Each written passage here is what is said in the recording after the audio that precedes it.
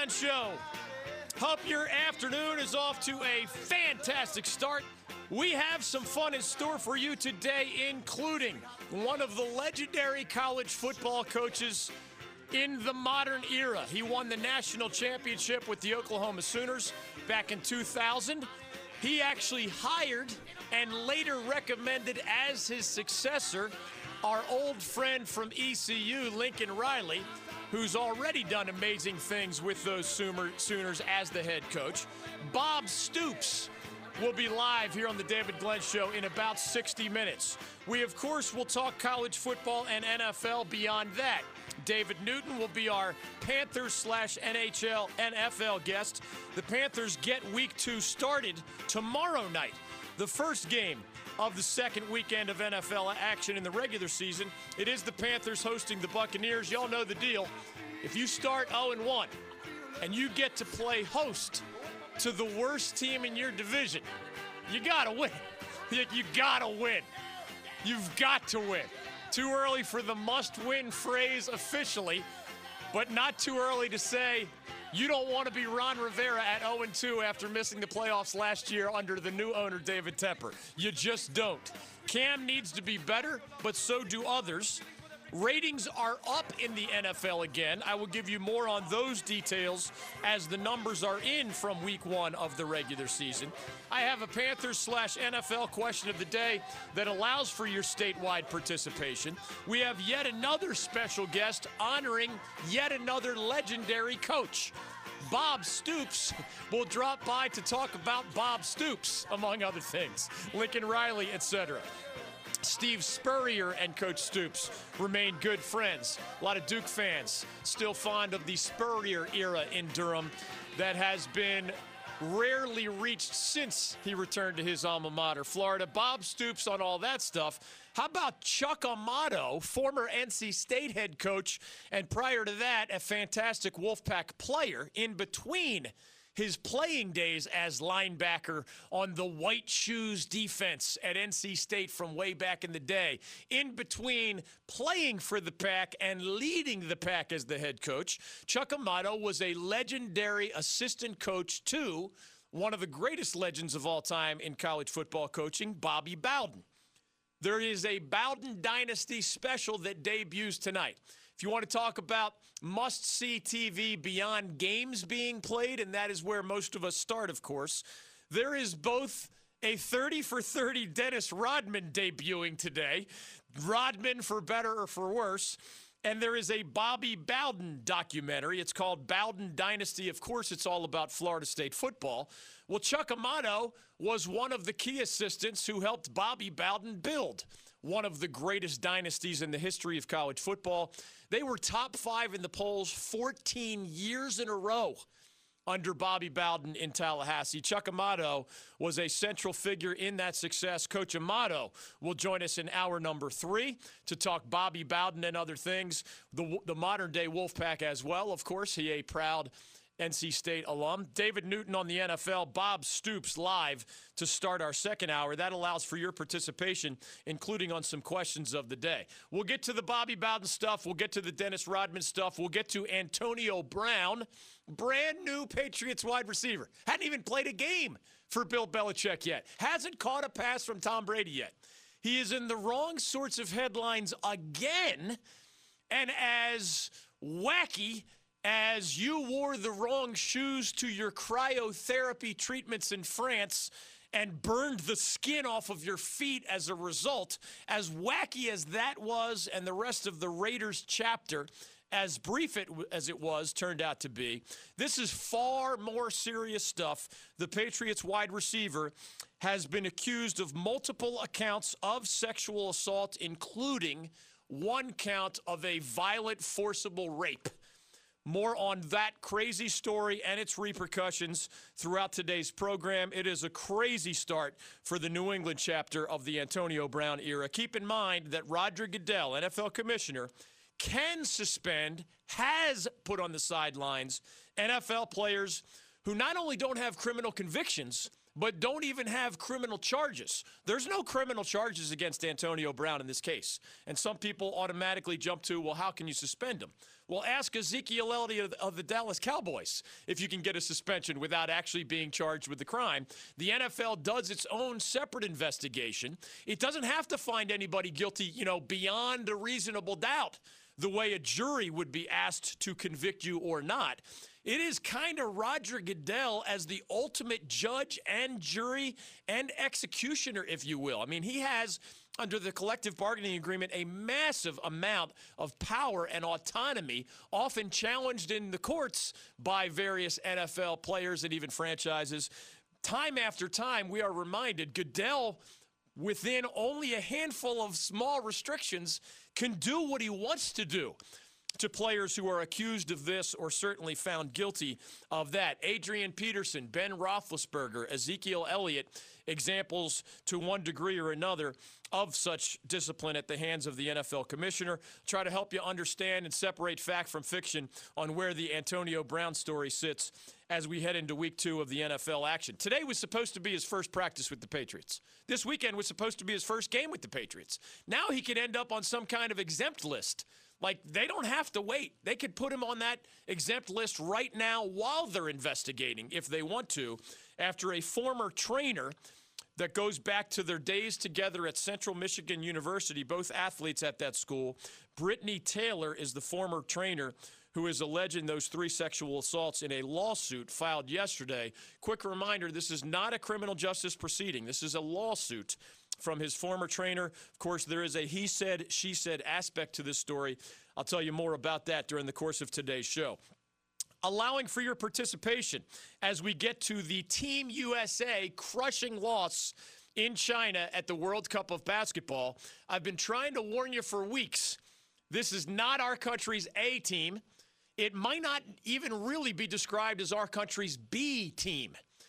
Our C team is not better than others' A teams. That's just the reality. And earlier today, spoiler alert, after 58 consecutive victories for our Team USA's when using NBA players, after 48 straight, specifically in the context of the 2 biggest international basketball competitions, the Olympics every 4 years, the World Cup, used to be called World Championship, every 4 years as well. There was 48 straight wins in that context for Team USA. So they make it through the first group and the second group stage, and now it's the knockout stage. And they went head-to-head with France earlier today. If you didn't know, France has a starting lineup that includes 4 current NBA players and 1 former NBA player. So it's not like they're just throwing a bunch of dudes out there. Rudy Gobert is coming off an amazing season with the Utah Jazz. You know Nick Batum of the Hornets. Evan Fournier plays for the Magic. And Frank, Ntilikina of the New York Knicks is another guard for France. So they have some other pros, of course, surrounding that nucleus of NBA guys, some of them high-end NBA guys. And sure enough, they not only beat Team USA, they beat them by 10. Our country has not lost a major international basketball game in 13 years until this morning.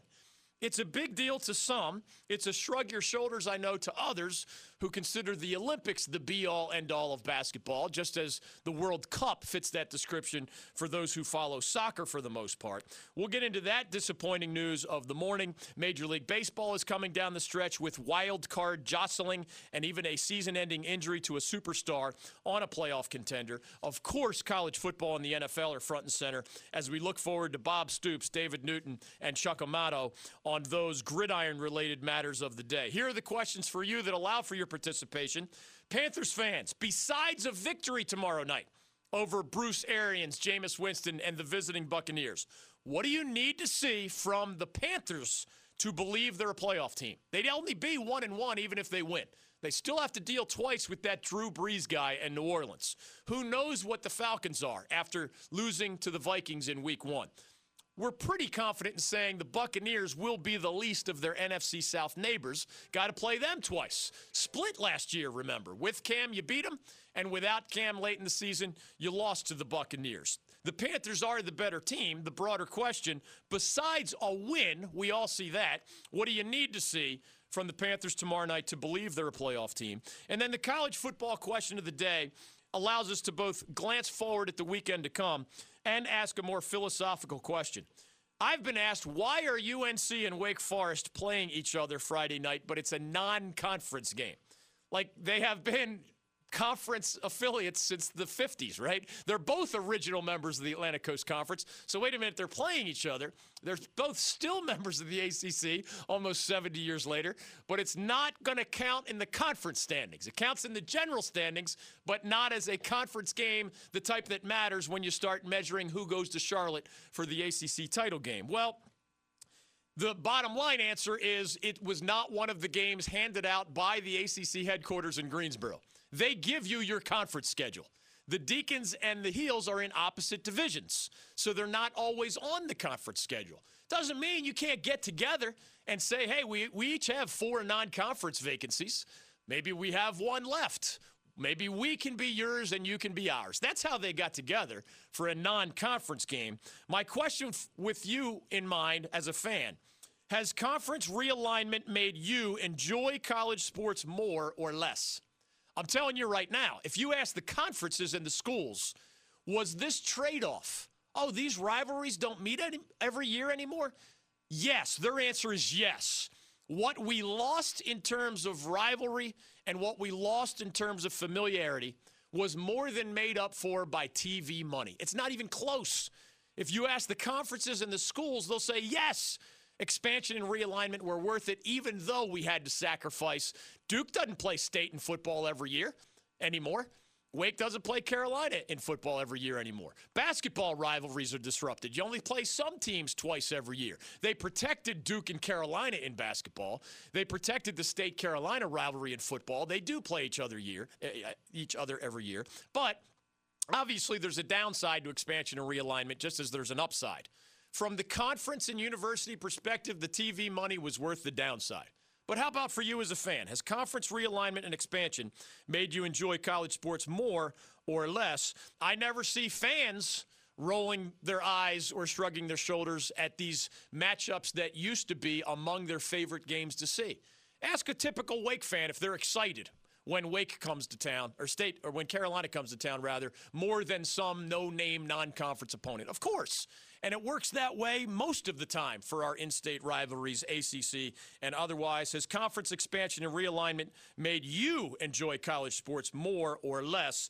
Again, for money reasons, the schools and conferences typically say yes. 1-800-849-2761. More on the Team USA debacle, more on the Antonio Brown crisis with the Patriots, more on the NFL ratings being up, and more on a special day in the modern history of our country, 9/11, September 11th. I always wish you a happy day to start every show.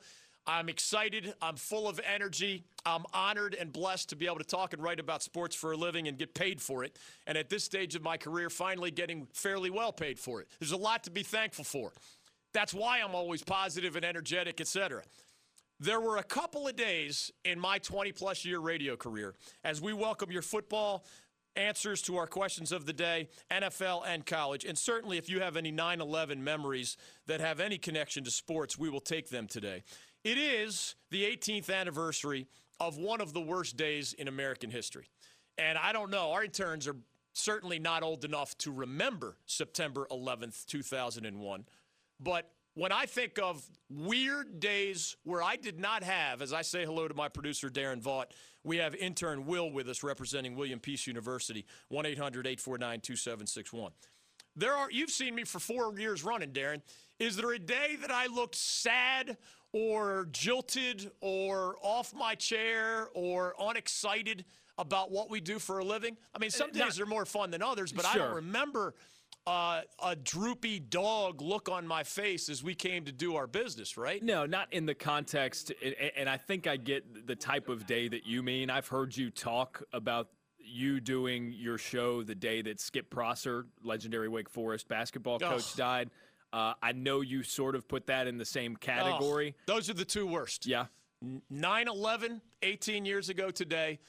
And the day, for those who don't know, Skip Prosser was not just a retired old guy who died. Skip Prosser was in the prime of his life and in the prime of his career and at the perfect university for him and vice versa at Wake Forest. And, you know, the guy would join us and talk Shakespeare and Chaucer and, you know, Confucius and philosophy and his favorite books and plays. And of course, we would get to basketball and other things. But if y'all enjoy life, sports, football, and the Blue Devils with David Cutcliffe, holy cow, we had some unforgettable, just life chats with the inimitable Skip Prosser.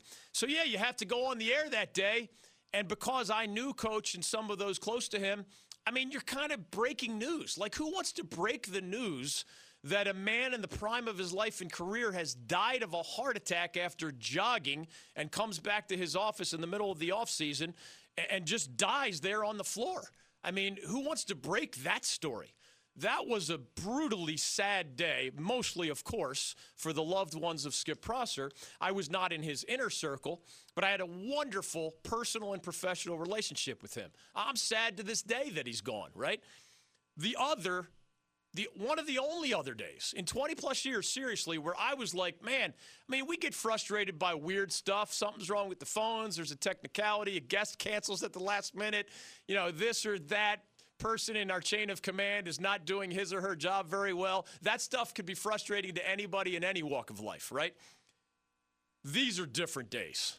And when you have to talk about sports after Al-Qaeda guys fly airplanes into buildings, that's a weird day to be asked to talk about sports.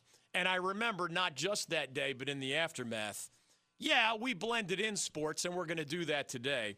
But I have a sports-related reflection on the 18th anniversary of that horrible, horrible day, September 11th, 2001.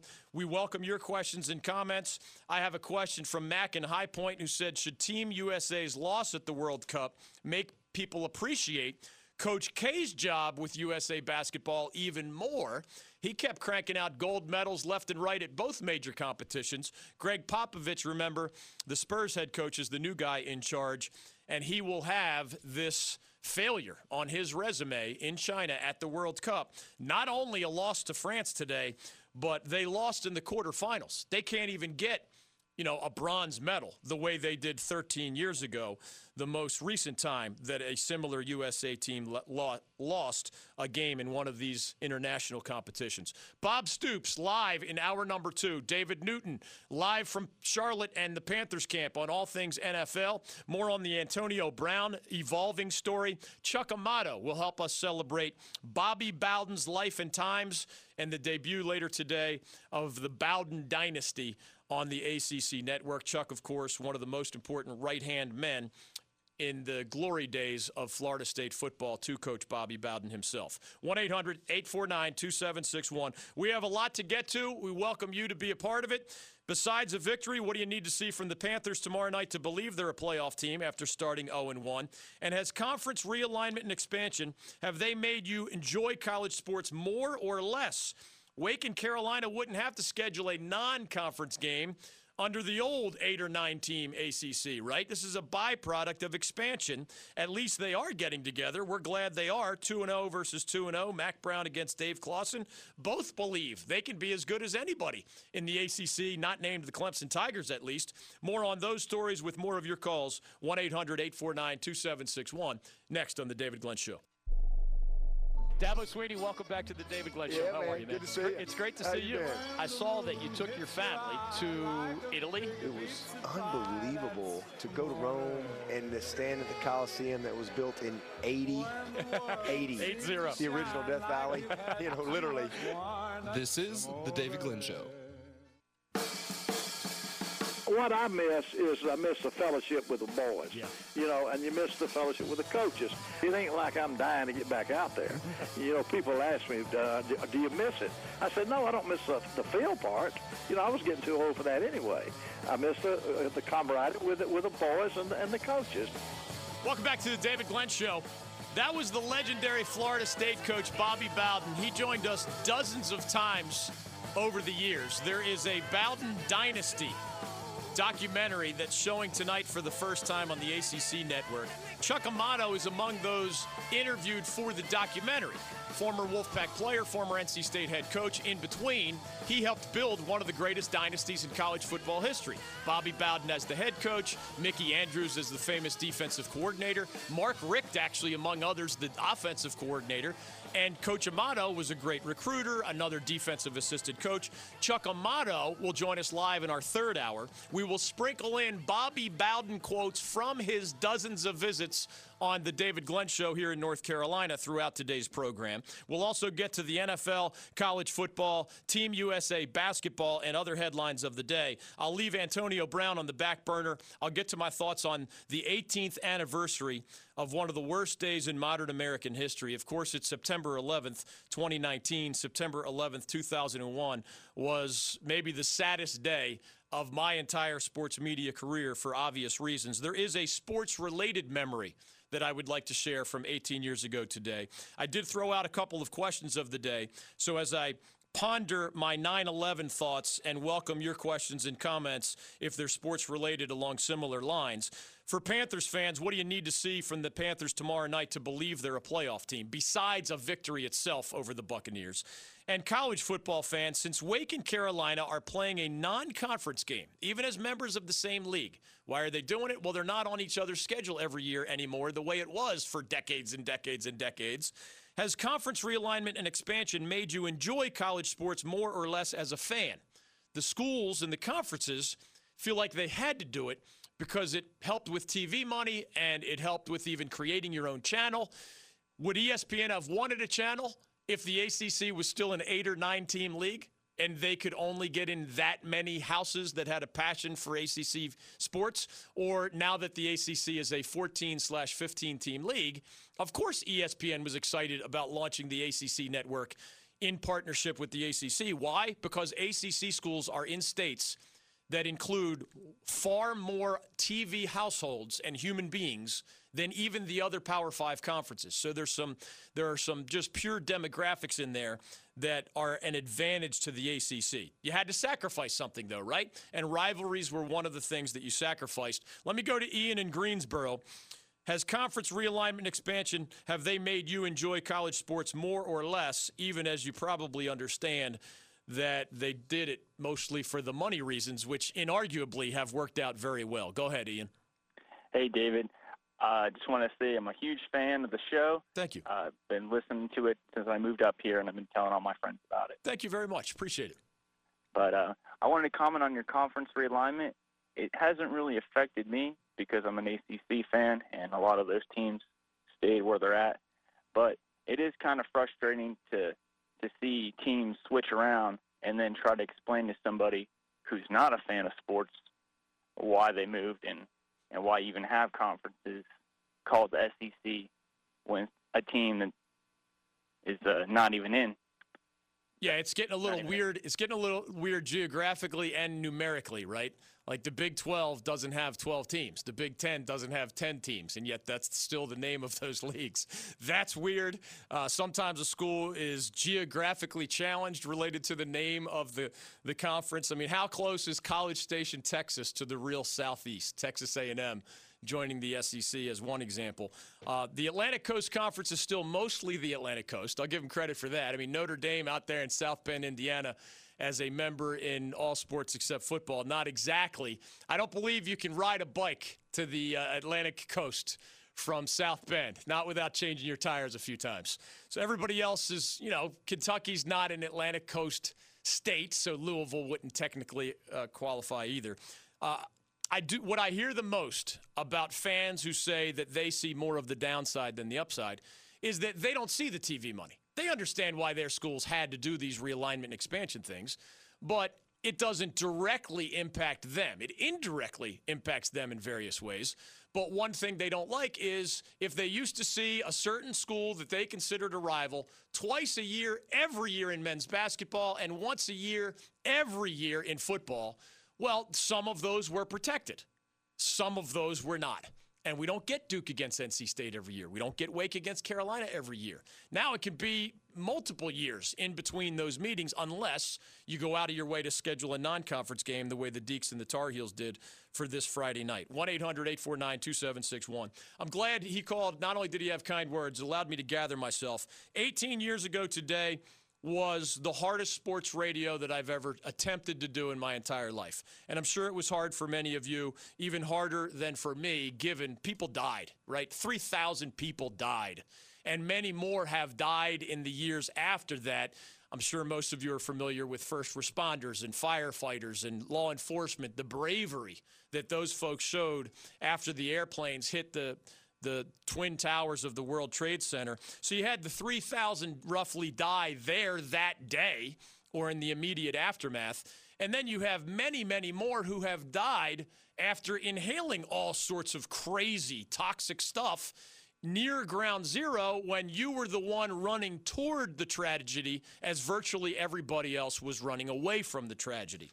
There is a sports-related theme that I will never forget that I didn't know, as I was shocked like all Americans were, looking at my TV screen 18 years ago today. Honestly, as crazy as this might sound to you younger folks, I thought the plane hitting the tower was just an accident. That was my first reaction. Now, with the benefit of hindsight and history, that sounds insane, right? How clueless, how naive could DG be? We did know about Al-Qaeda. We did know how and why they hated us so much. We did know they were a terrorist organization that threatened us in all sorts of ways. But we had not been attacked that way on American soil. And seriously, I thought there was some kind of crazy, whatever, pilot error, weather error, miscommunication from the air traffic control. That was my in-the-moment reaction. Well, we know that it was even more horrific than that. And 18 years later, a memory sticks with me that has a connection to sports and a connection specifically to one of the ACC schools that we follow all these years later. I'll share that story from the saddest day for me in sports radio and, of course, one of the worst days in modern American history for most of us who remember it. 1-800-849-2761. Jim in Wilmington has a 9/11-related story that is worth sharing as well. Ryan in Wilmington wants in on the NFL question of the day. Besides a victory, what do you need to see from the Panthers tomorrow night to believe that they're a playoff team? They're facing the Buccaneers, and they're at home. You got to win. You got to get to 1-1. Anything is possible if you do. Besides a win, what do you need to see from the Panthers tomorrow night against the Bucs to believe that Carolina is a playoff team once more? My 9/11 memories, sad, but with some chicken soup for the sports soul included, next on the David Glenn Show. Throwback Justice League. You know, Batman, Wonder Woman, Superman, Aquaman. If there was a combine event where you had to talk to marine life, Aquaman is your guy. Zay Jones is dominating the three-cone drill. Aquaman is dominating the talk to porpoises drill. This is the David Glenn Show. Welcome back to the David Glenn Show. The legendary college football coach Bob Stoops, Oklahoma Sooners. He helped handpick that Lincoln Riley guy, hired him as his coordinator, and then recommended him as his successor as the head coach of the Sooners. Bob Stoops joins us live in about 25 minutes. Chuck Amato served that Bobby Bowden guy at Florida State. The Bowden Dynasty documentary debuts tonight. Coach Amato was among the interviewees, as you'd expect, given his role as one of those right-hand men. Coach Amato live third hour. David Newton will drop by to talk all things NFL, Antonio Brown, Carolina Panthers, Bucs at Carolina, and otherwise you can jump in on our questions of the day, which there's one for the NFL, one for college football. I'll get back to those in a second, but there's also one reflecting the 18th anniversary of one of the worst days in modern American history, 9/11. That was September 11th, 2001. This is September 11th, 2019.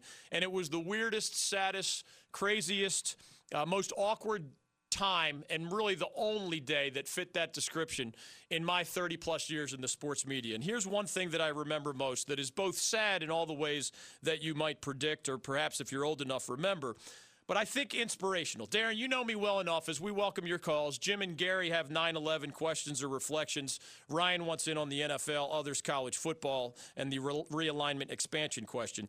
You know me that I'm a big guy when it comes to the body of work. If your body of work is far more good than bad, I'm going to give you the benefit of the doubt when you screw up, right? I've always believed that when you have time and space to consider good versus bad, what am I going to do in this situation? You have a chance to educate yourself, right? You have the ability to reflect and to contemplate before you have to make the decision, before you act.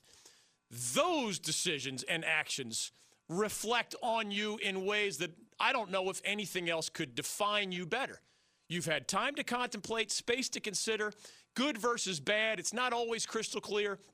But if you're making the right decisions after that time and space and contemplation and reflection, the overwhelming majority of the time, you're probably a really good guy. And when you screw up, I think you deserve the benefit of the doubt. If you have that same time and space and ability to reflect and to contemplate, and you're often choosing bad over good for whatever reason, you're a pretty bad person. Nobody likes that label, but if you've got time and place and you keep doing it repeatedly, I mean, you could play with words. Oh, it's just a good person who's misunderstood or is in a tough place. Okay, I want you to get help, but your actions are reflecting a bad person in the moment. Maybe you're deep down inside good. Well, show me more of that, and I'll change my bad person label. I don't think we use it as enough, actually, against the real evildoers who look at a situation, educate themselves, and still pick evil over good, still pick alienation over togetherness, still pick attacking people for who they are rather than bringing people together because we're all mostly the same in terms of our DNA. I've also believed that if you're in the heat of the moment, if you're under the absolute maximum pressure, you might not make the best decisions. And I think of this difference because on 9/11, there's a former Boston College athlete named Welles Crowther, who in that set of circumstances, there's no time to contemplate or reflect. A freaking airplane flew into the building where he worked. There's no time to reflect. There's no good or bad, good versus evil. Let me consider, let me contemplate, let me reflect. There's none of that. And whereas I would give people, and I know people who the worst things they've done in their lives have come either under the maximum pressure, financially or emotionally or psychologically or otherwise, or they just caved in the heat of the moment. I don't think that's as reflective of whether you're good or bad. It was a horrible, spur-of-the-moment circumstance you couldn't have possibly foreseen, and the worst of you might have come out. I give that person the benefit of the doubt. Why? What's more reflective of who you are? Time, space, contemplate, reflect, educate yourself. What's right? What's wrong? How you make those decisions truly defines who you are. I don't care your walk of life.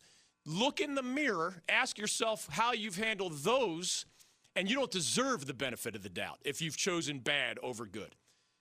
Heat of the moment, airplane flew into your building, I'm giving you the benefit of the doubt.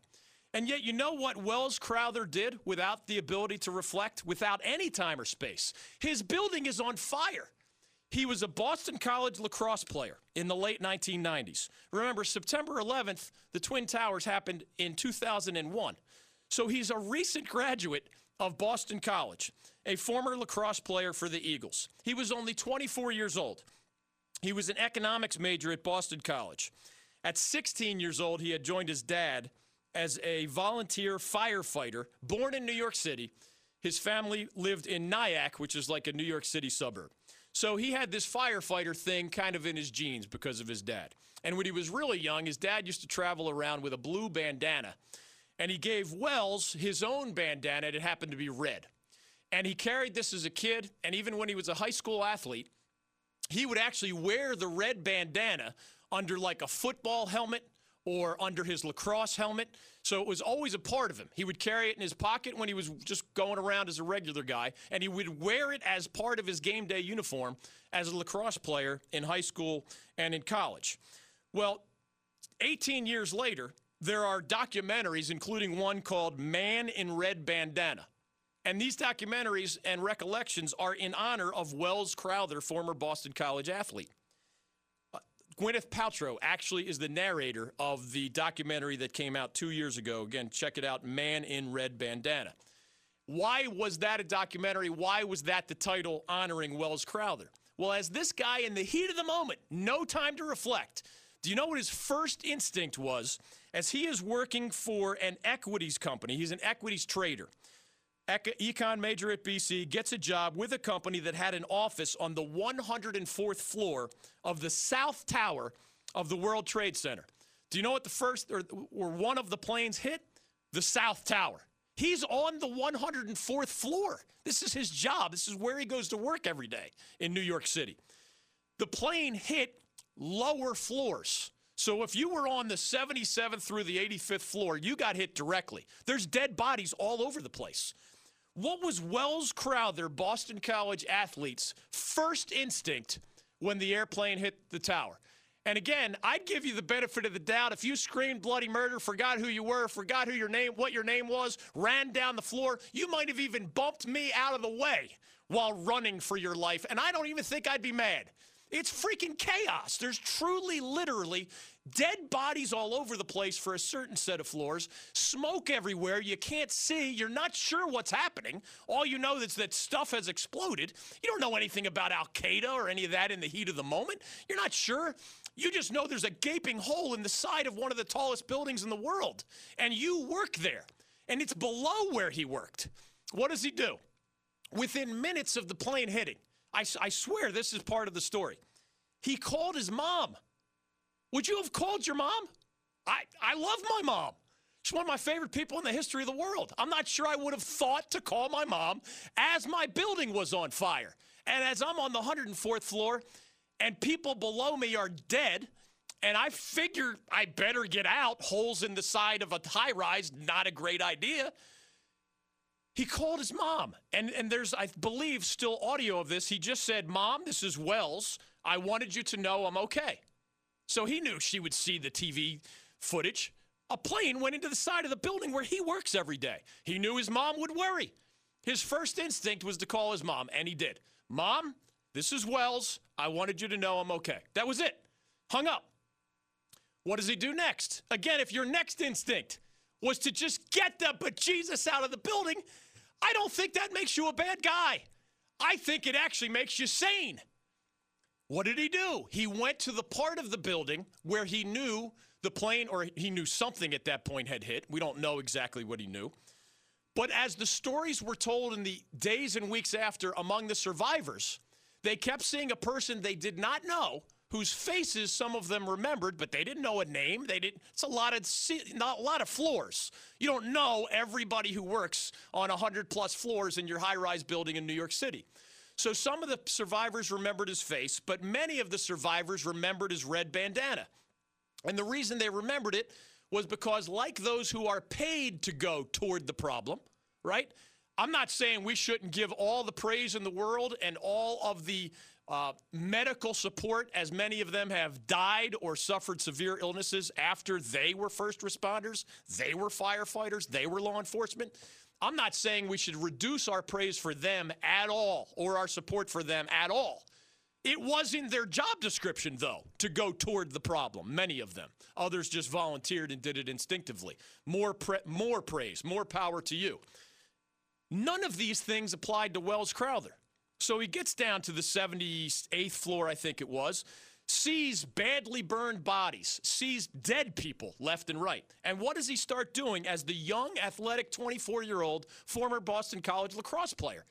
He starts taking human beings that can't move. Some of them had like punctured lungs and broken bones. And I mean, you're debilitated. You're not running anywhere. You're not walking anywhere.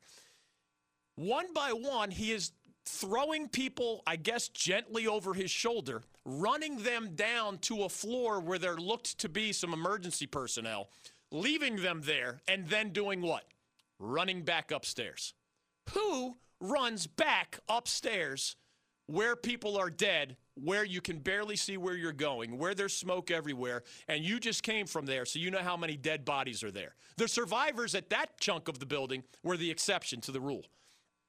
Time after time, the guy had a chance to go down the stairs and leave the building. Others did survive that building, you all know. 3,000 died, many more in the aftermath of that from medical complications related to 9/11.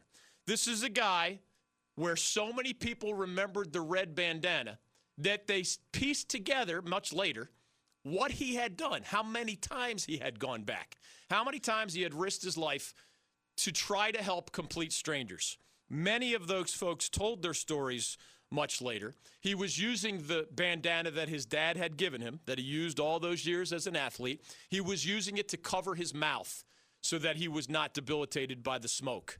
And they remembered seeing the red bandana up and down the stairs, body after body. He truly saved. They believe in the final count, he saved 18 lives that day. So it was my saddest, most weird, most awkward, and I chalk those feelings and emotions up to like, a tiny pebble compared to the boulders that these people and their families had to deal with. I'm not talking about sympathy for me or anybody who had to react to this horrible day in American history as an American. I'm talking about what was the saddest day for me in my career and as an American being the day that his family ended up saying that was Welles Crowther. Like, that is not only his legacy, as sad as they are that he was gone at the age of 24, 18 years ago today. As horrible as that would be to lose a son, and his dad actually died earlier this year, so now his mom is alone in a sense because her boy is gone and now her life mate is gone. They said that everything he had done in his life to that point reflected that kind of honor and integrity and sacrifice and unselfishness. And, of course, they'd rather have him with them. But the fact that this story will be told forever, including in documentary form, Man in Red Bandana, they said if he had to go, they're at least happy that he's going to be remembered this way. That was what happened 18 years ago today. That is the unforgettable story of Boston College athlete Welles Crowther. We're back after this. Megan Rapinoe is joining us on the David Glenn Show. Not everybody wants to sort of back up Colin Kaepernick. Why are things like that important to you? I think it's all of our responsibility to try to make our country and our society and ultimately the world a place that is equal for everyone. This is the David Glenn Show. Bob Stoops helped Steve Spurrier win the national title with the Florida Gators back in 1996. He got an opportunity as a head coach, won the national title in 2000 while leading the Oklahoma Sooners. Now retired, he handpicked Lincoln Riley as his offensive coordinator out of ECU and then recommended Lincoln as his successor with the Sooners. He has a new memoir out with ESPN's Gene Wojciechowski, the legendary former head coach of the Sooners. We'll talk life, sports, football, and his memoirs. Bob Stoops joins us live next on the David Glenn Show. Coach Lou Holtz is joining us. What can you tell us about those 4 seasons in Raleigh? Everybody from North Carolina calling us Boo U and Agriculture U. And I remember walking in the press conference saying I want everybody in the state to understand agriculture is better than no culture. Stay with us on The David Glenn Show.